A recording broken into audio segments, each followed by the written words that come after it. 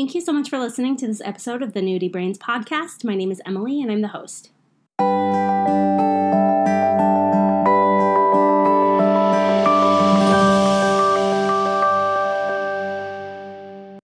I'm super excited to be interviewing my friend Bree today. She's a vertebrate ecologist studying whales and dolphins and how they communicate with each other. It's very interesting and very different than what I do, so I really had a fun time sitting down to talk with her.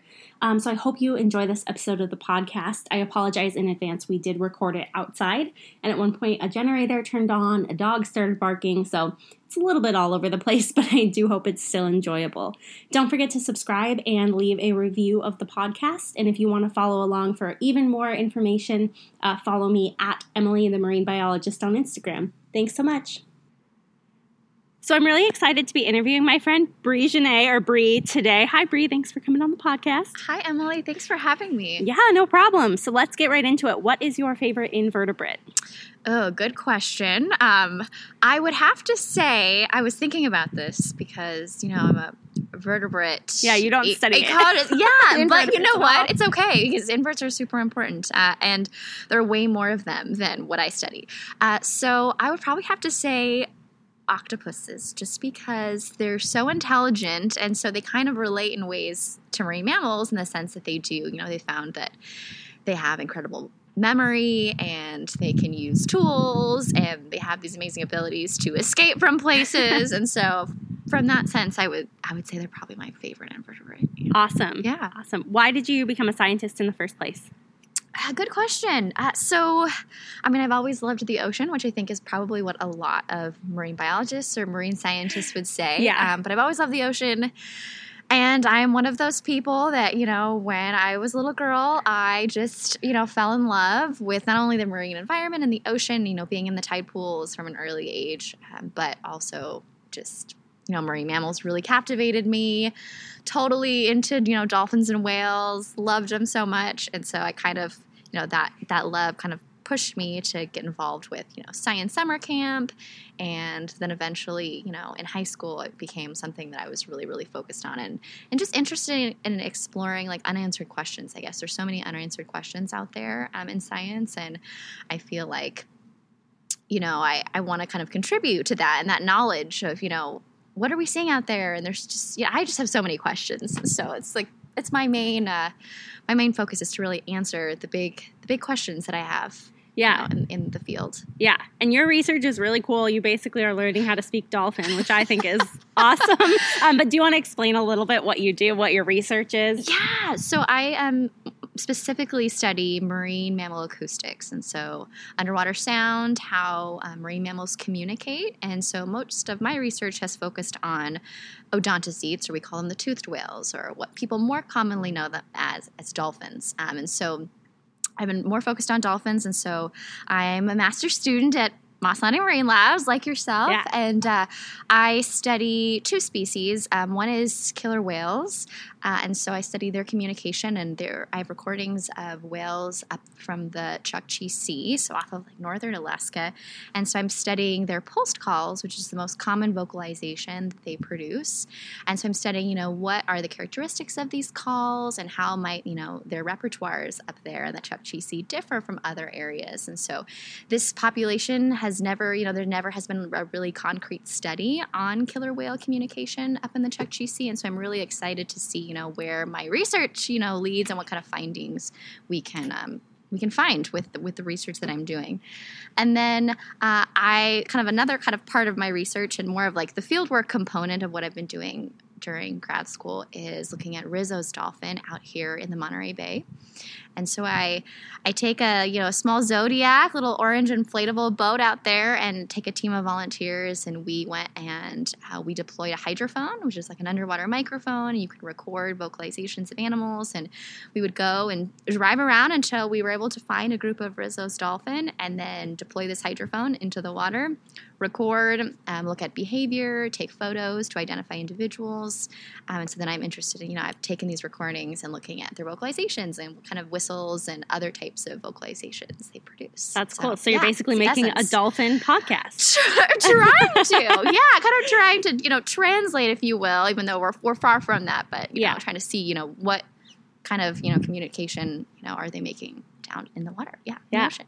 That's great. Yeah. And you have a really cool side project or like outreach project that you do related to all this. Do you want to talk a little bit about that? Absolutely. So I started an outreach program. It really just stemmed from, through my job. I work in marine science education, and I really enjoy interacting with children. And so I was involved in field trips where we were, focused on, other aspects of, the ocean, teaching kids about the sanctuary and kelp forests, but I really, really, wanted to kind of focus on my passion. I thought kids would really be interested in learning about marine mammals and sound, and the ocean in a different way. And so I decided to start this program called Listen Up, where I go into K through 12 classrooms in the local area. I've started pretty local, keep it manageable while I'm in school, and teaching kids about mammals, what is a marine mammal, and then we kind of talk about how sound is the best, form of, communication for them. It's hard to see in the marine environment, as you know, and so sound is a really great tool for them to use. And so we get to listen to lots of different types of marine mammal sounds from different, marine mammals, ranging from, bottlenose dolphin to blue whales, fin whales. And so it's kind of a cool opportunity because lots of kids, might know what a whale or dolphin is, but they may not have, heard what they sound like. Yeah. And so it's kind of a... There's a dog. Mammals! We're talking about mammals. Sorry, keep going. It's all right. So it's kind of a fun, and I kind of add in some really fun activities we do and little games to kind of keep them engaged. And I always walk away, really excited and enthused, and the kids really seem to love it. And so I've really enjoyed kind of that aspect of it. And something aside from just the day-to-day research, which is kind of nice. Yeah, it's always nice to see when you're deep in the depths of your terrible data that's not working out, and then you see a kid's face just light up because they're hearing a dolphin for the first time or whatever. Is so cool. It really brings back that joy for science for sure. Awesome. Definitely. Well, moving on, what do you think is one important thing that everyone needs to know about our planet or our climate? Good question. I mean, I think many of us are probably, we know those kind of key buzzwords, climate change is a big one. And I think the biggest thing, about, effects of climate change on the environment or the ocean is, well, one, the biggest thing is that anywhere on Earth, you're potentially affecting the environment. And so, I mean, even if you live coastally, obviously you have a more immediate effect on the ocean, but even living more inland, you'll have an effect. And those impacts are very far-reaching. And so, even, thinking about species that I study up in Alaska and polar regions, even, organisms that live up there are still being impacted. So it's not just, in our area, what we're seeing as these warmer waters. I mean, those waters, even on those higher latitudes, are being impacted. And so it's very far-reaching, those effects. And I think people don't necessarily realize that,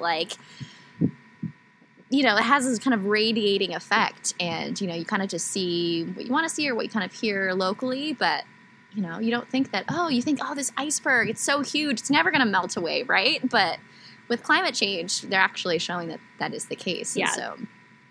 And that mammals are being affected, polar bears and other, marine mammal. And so I know I'm very marine mammal focused. No, that's good. That's good. I love having diversity on the podcast. Yeah.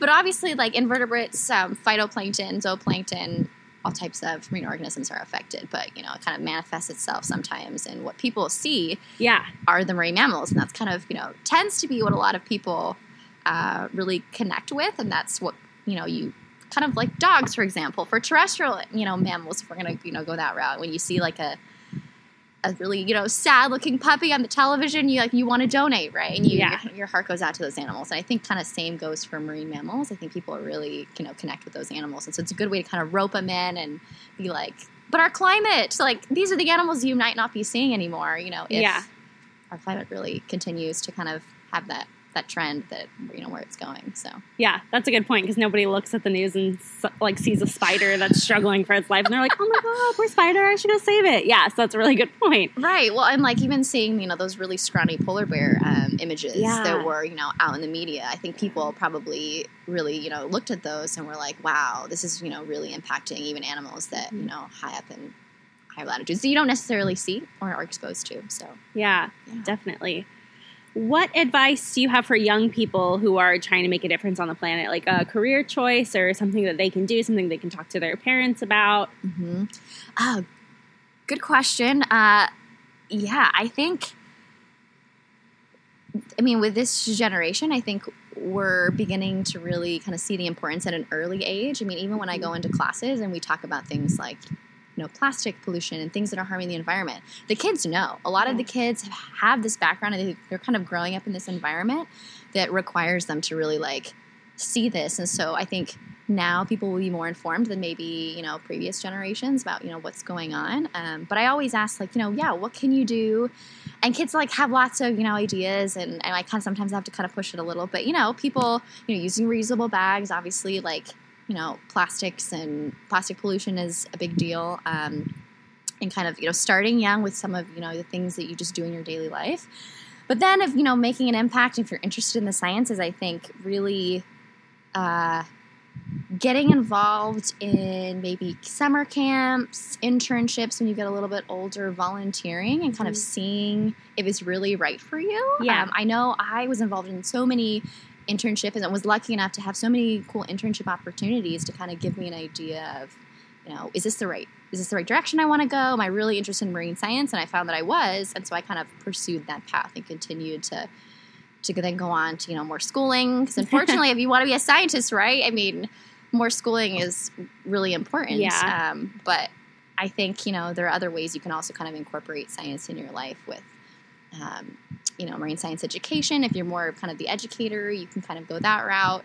Or I think also, too, in this generation, social media has been a very, very powerful tool in kind of connecting people. And you can use, science in that route as well, which you're doing, Emily, which is awesome. I think that's so cool.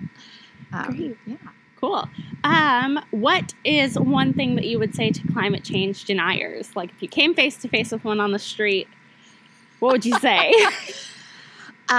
Probably do your research. I think a lot of times we hear things in the media and, we kind of, and depending on what media you're listening to or what news station, you can kind of get, a certain view. And I think kind of, if you can, kind of look into the literature and dive a little bit deeper. Or I know I do this with politics too. I'm so bad. I never know what's going on in politics, which partly by choice right now. But but so I'm so bad about it. But if I actually, if I did the research, then I'd have a more informed, vote, for example. And I think the same can be said for climate change.